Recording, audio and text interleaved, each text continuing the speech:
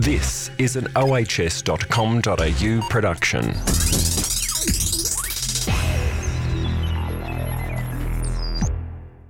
Welcome to episode 56 of the Australian Health and Safety Business Podcast. I'm Brendan Tarazzi, the host of the show, and today I'm joined with Tim Lowery from SH Services. Hi, Tim.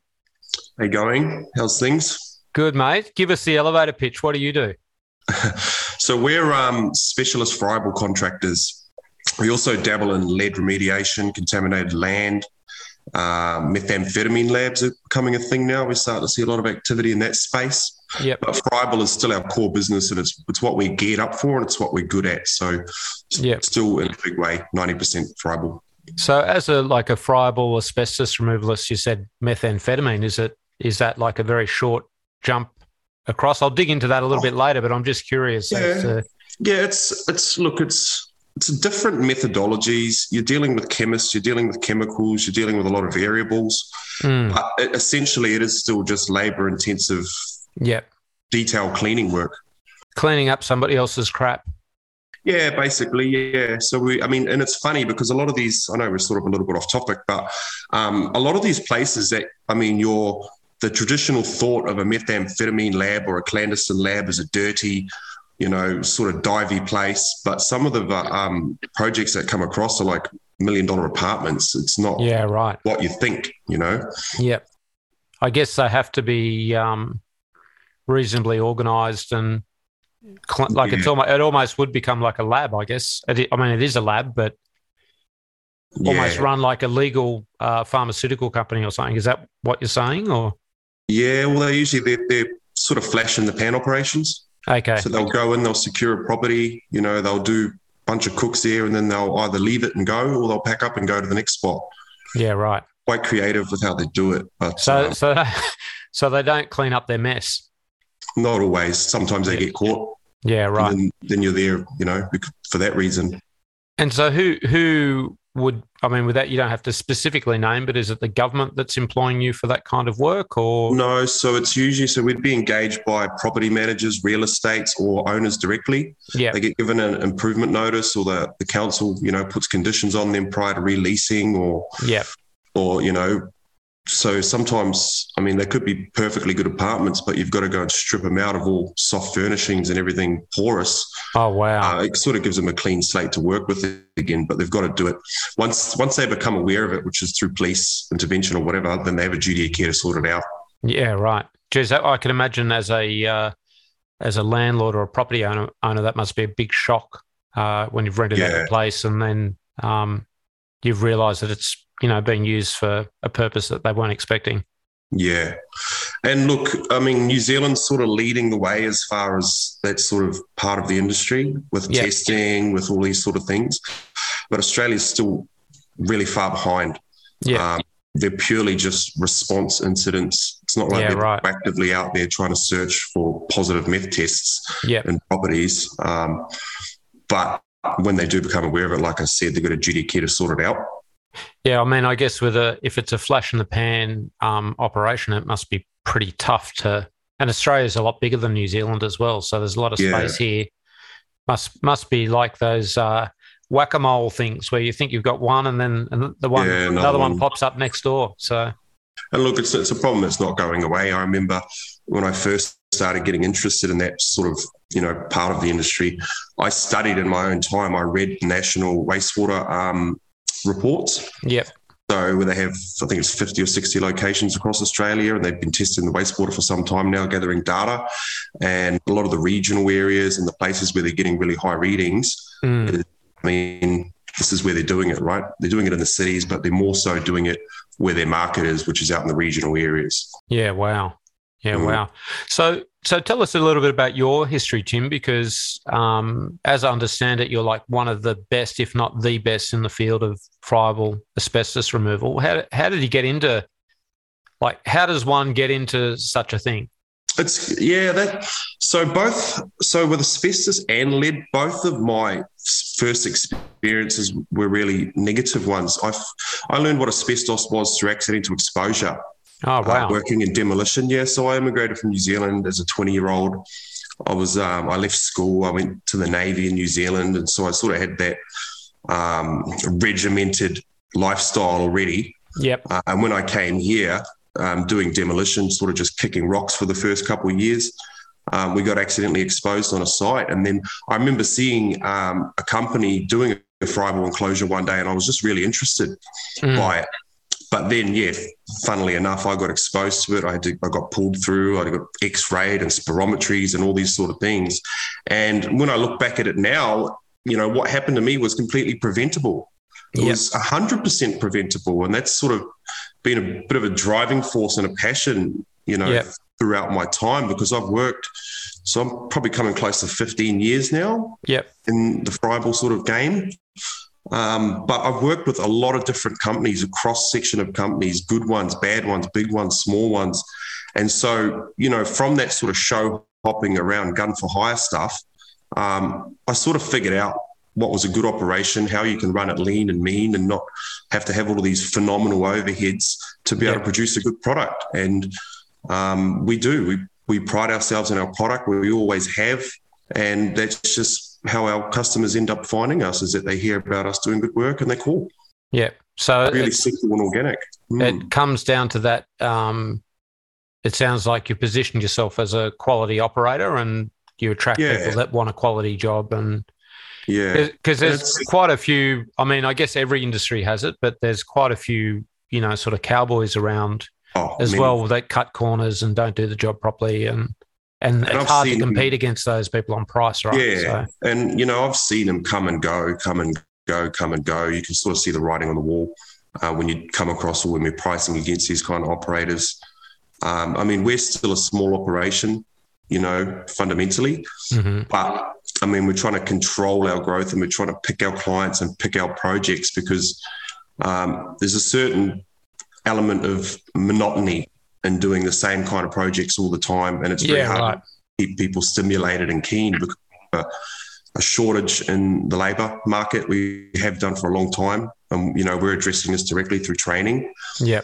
But when you're really investing in guys and you're teaching them a lot, different variations of removals and methodologies, et cetera, that can also put a lot of strain on them as well, And is it so for the, I guess for a person looking to get into the removal industry, what's the ideal background? Would they have been someone like yourself that's, prior, they've been involved with the construction industry, or what, like when you're training people, what stands out for you as someone who's going to be good at this role? Yeah, that's a good question. It's really, and I can just pick them now.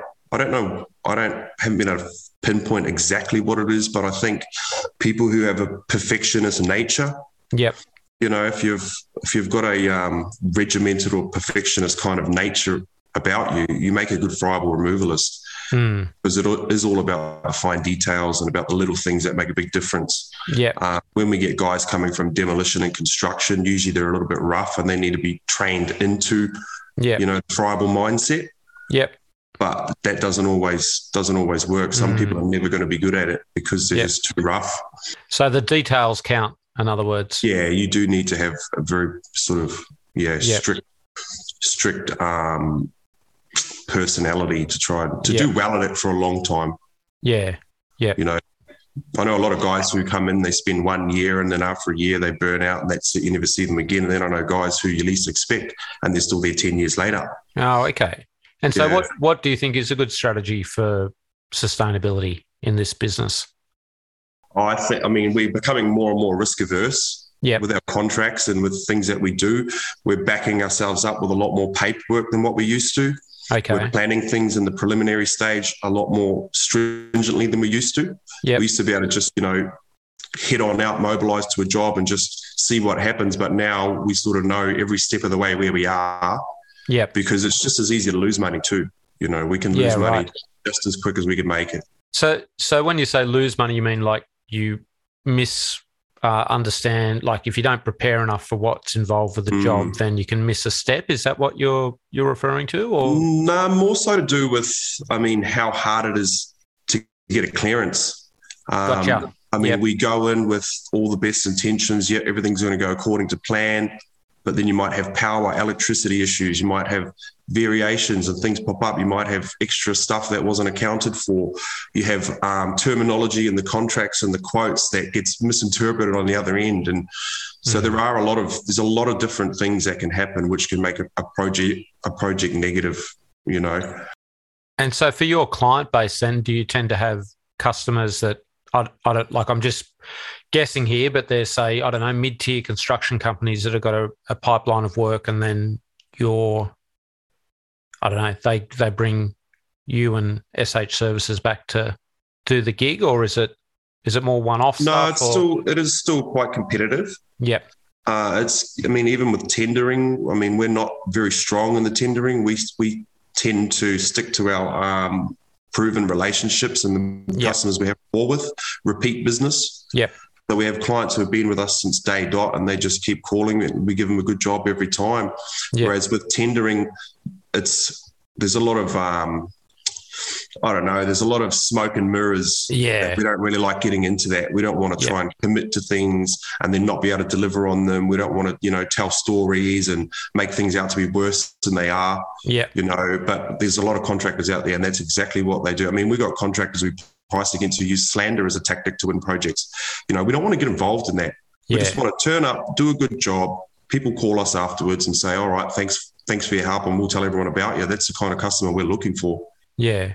Yeah, that's right. Because it's, I think all industries have this these days that, at one point in the life cycle, you're an innovator. So you're doing things that other people aren't doing or can't do. And then the market catches up, and then it's all about price, and it's a race to the bottom. And that's just not good for anyone, really, because clients don't get a good job. The people doing the work aren't getting paid as they should be, and it just gets harder and harder. Well, one other thing I've sort of learning now, the more I mature in this sort of industry, the more I sort of advocate a collaborative effort.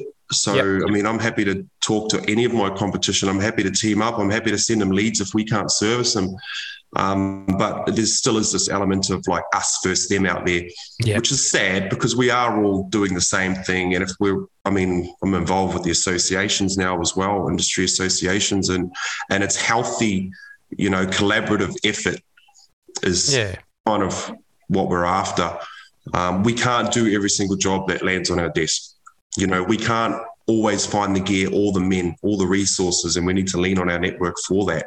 Yeah. And I've got existing relationships with companies in Perth and Brisbane and Sydney, and we help each other out. We need capital for a job, we're in Perth and they send us capital for a job. When they need men for a job, we'll fly guys over there.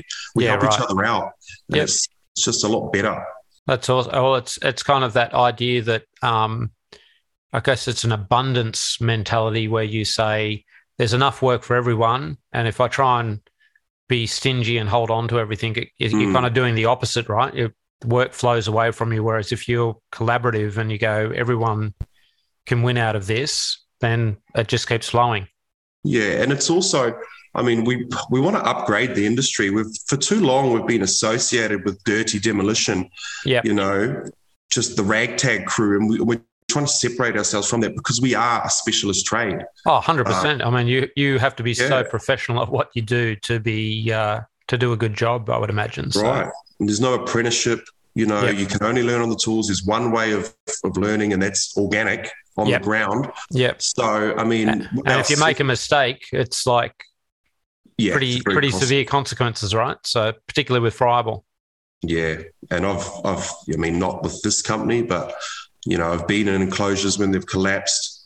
I've had fires break out inside. I've had people fall through roofs down onto the concrete, 8 meters. We've had people kidney failure from heat, exhaustion, and all of these sort of things have happened in my career. I've seen some really nasty things, and a lot of the time it's preventable. But there is a certain level of professionalism that you're not going to learn it in any other trade. It's an isolated job. We spend 10 hours a day with full face masks on. It's not a social job. You've really got to like yourself to be able to handle that day in, day out. So COVID's been easy for you, mate, with little face masks walking around. Oh, yeah. If anything, the public are used to seeing people in suits now, so we're not getting, we're not getting videos over the fence type thing anymore. Yep, 100%. Now, mate, I understand at the moment you're in northern New South Wales. I was really keen to get that story, why you're up there and what's happening. So, yeah, we are. We're doing the flood recovery program. It's still in the early stages. We have been going hard, though. We've run one of our clients out of work and closed out probably the best part of 40 jobs.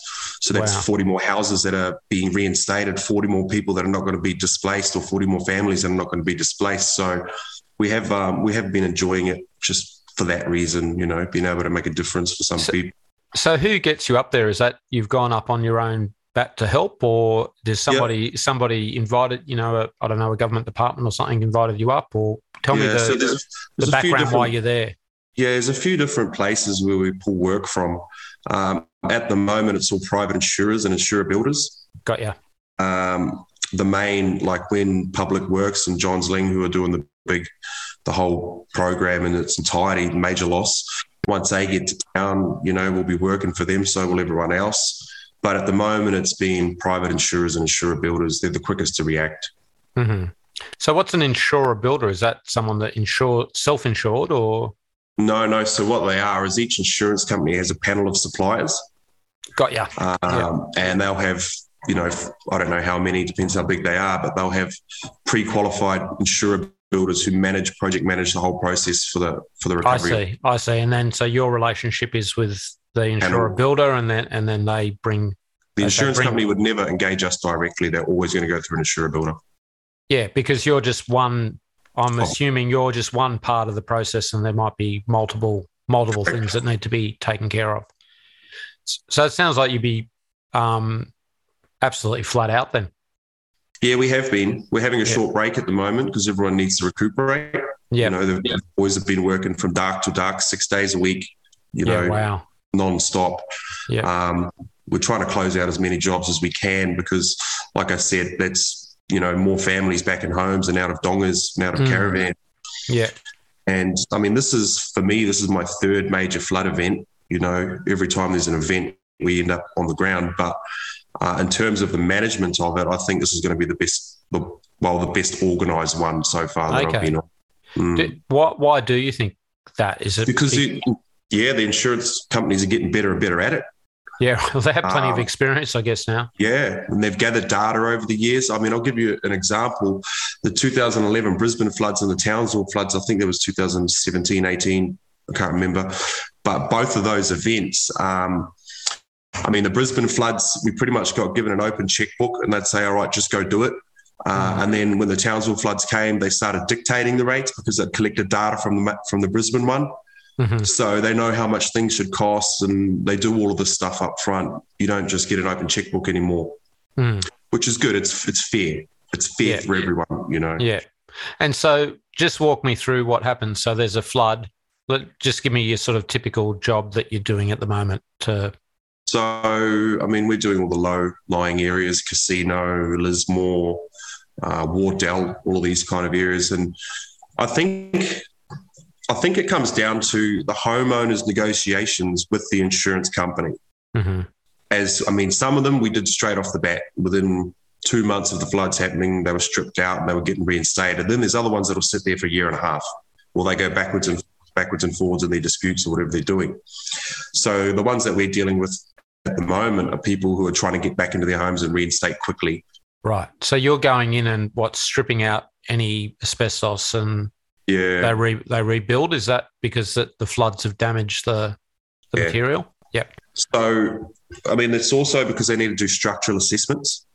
And in order to do that, they need to be able to access it. And so they do structural drying, mold remediation, all their engineering assessments they do sort of after we've gone through and made it safe. There's two parts of it. There's making it safe, which is, there is no real way to make it safe. But the other part is the removal. So we team up with hygienists and LAAs, and we'll connect them with our clients. The clients will call them, get them to go out and do all of the preliminary scoping. So they'll develop reports for every house and And if they're good, they'll have quantities and all of that on there, which makes our estimating stage a lot easier. But once they've done all those assessments, they'll just give us small packages, say 5 or 6 properties, go do those. We get close to the end, they'll give us another little package. Yeah. Um, So how big's your core team that's working? We've had 6 guys. So we've got 6 guys, all seniors. When we need extra bodies on the ground, we get labour hire. Our business model is a little bit different. We sort of focus on investing in senior staff, proper competent technicians, because one supervisor can run 4 or 5 guys quite easily. Doesn't matter if they've got experience or not. Oh, I see what you're saying. So with your core team of 6, you could be working on 6 different jobs. 6 different jobs at a time. And what's your typical job like to remediate? I know it's probably a tricky question, but is there an average amount of time that it would take for a resi house? Yeah, so there's everything from, 1 or 2 day jobs to 2-week jobs. Really just depends on on the extent of the damage, I guess. So. Yeah. So some properties, a lot of what we've been finding up here are people who have gone in and jumped the gun and they've tried to strip out their own property, and all they've done is turn bonded materials into friable. Oh, no. So one example was one of the demolition companies actually sent some guys to go and remove, do an internal strip out, a normal general demolition strip out of a house. And they went around the whole house at 1.2 metres with a grinder and cut asbestos right through, contaminated the entire place, friable dust. Oh. And the owners of their property had a newborn baby, 2 days old. They're living in the shed in the winter, freezing, and their house is perfectly good to move back into, except it's contaminated with friable dust now. Oh, no. So all of these things have been happening. We've had jobs where we turn up to go do, a sunroom, and then we see that the whole house is contaminated with ACD from a previous removal, and now we can't walk away from it. So it is a real mixed bag. But we are finding that a lot of people have tried to relocate themselves back into their homes, and they've actually ended up prolonging the process. It's really, it must be so hard because, you've got all that emotional stress of you've lost your house or your house is severely damaged, and then you think you're just innocently trying to do the right thing and trying to get your family back into home, and there can be all these unintended consequences, it sounds like. You end up overcomplicating it and extending it, So one other thing that's been quite difficult to manage is the people. We're getting abused regularly because people just, they're at their wits' end. And it's not our fault. We're always going to be impartial. We're not going to get emotionally involved in their project. Yeah. But, we've had guys rock up and abuse supervisors and pull air monitors off fences and all of this sort of stuff where they probably don't have good communication lines with the insurers and they don't know what's going on. They just rock up and there's guys in suits and masks, they freak out. Right. So we have had, issues with that as well. Yeah. Everyone's just they're sort of strung out. They're strung out, they're stressed, and they're over it. Yeah. Yeah. And they've had, preceding this couple of years of COVID, and it's just on and on and on, isn't it? It's like perfect storm. Yeah. Yeah. So sounds like you're going to be up in northern New South Wales for a while then, mate. Is it? Well, we're estimating a minimum 6 to 12 months. Yeah. We've had challenges finding accommodation because obviously those people who are displaced are taking priority. Yep. We've just been using Airbnbs, and that's not sustainable long term with the cost of them, So we are still trying to get established and still trying to secure leases and all that sort of thing to be here for the long term and hopefully be able to make a difference, Yeah. Yeah. Oh, that's cool. So what are the future plans for the business then? So you must be about mid-30s now, or? Yeah, 35. 35, yeah. Are you young, Tim, for an asbestos removalist? For my job description, I'd say so. Yeah. Yeah. Yeah. Because you've got a hell of a lot of experience under your belt, and I would think that I think you're some of the builders that have been in it forever, but I guess you bring a fresh approach to how to get the work done. So we try to be as energetic as possible. We try to create a good experience for people. We're still human. We're still affected by all of the things that affect you on jobs and in life. Yep. But, I think we're just going to keep powering forward. And, this is my second run at business. And when I started this business, I told myself that if this one went down for any reason, that I would leave the industry and go do something completely different. And I'm going to stick by that, but we're going to push it as hard as we can. Wheels fall off, because like I said, you just never know what's coming. You never know what's coming. We've seen massive, big, organized companies go under, overnight, and we're doing high risk work in a high risk environment with clients who don't like to pay.